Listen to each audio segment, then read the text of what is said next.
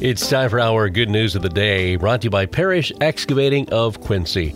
And we've heard the story of the Good, Better, Best shop in downtown Coldwater, the secondhand store that gives money back to teachers and others in the education field to help with projects. Well, at Coldwater High School, they say they're thankful that the community continues to support the shop and its goals of supporting education in Branch County, and they thank the Good, Better, Best shop for their generous support of CHS projects in particular. Ariel Norris recently awarded $214 to purchase games designed to enhance debate skills. The games intended for use in AP language and composition. Sarah Davis receiving a $500 grant to purchase all the materials necessary for the Spanish classes to make sugar skulls and to do Day of the Dead activities in class.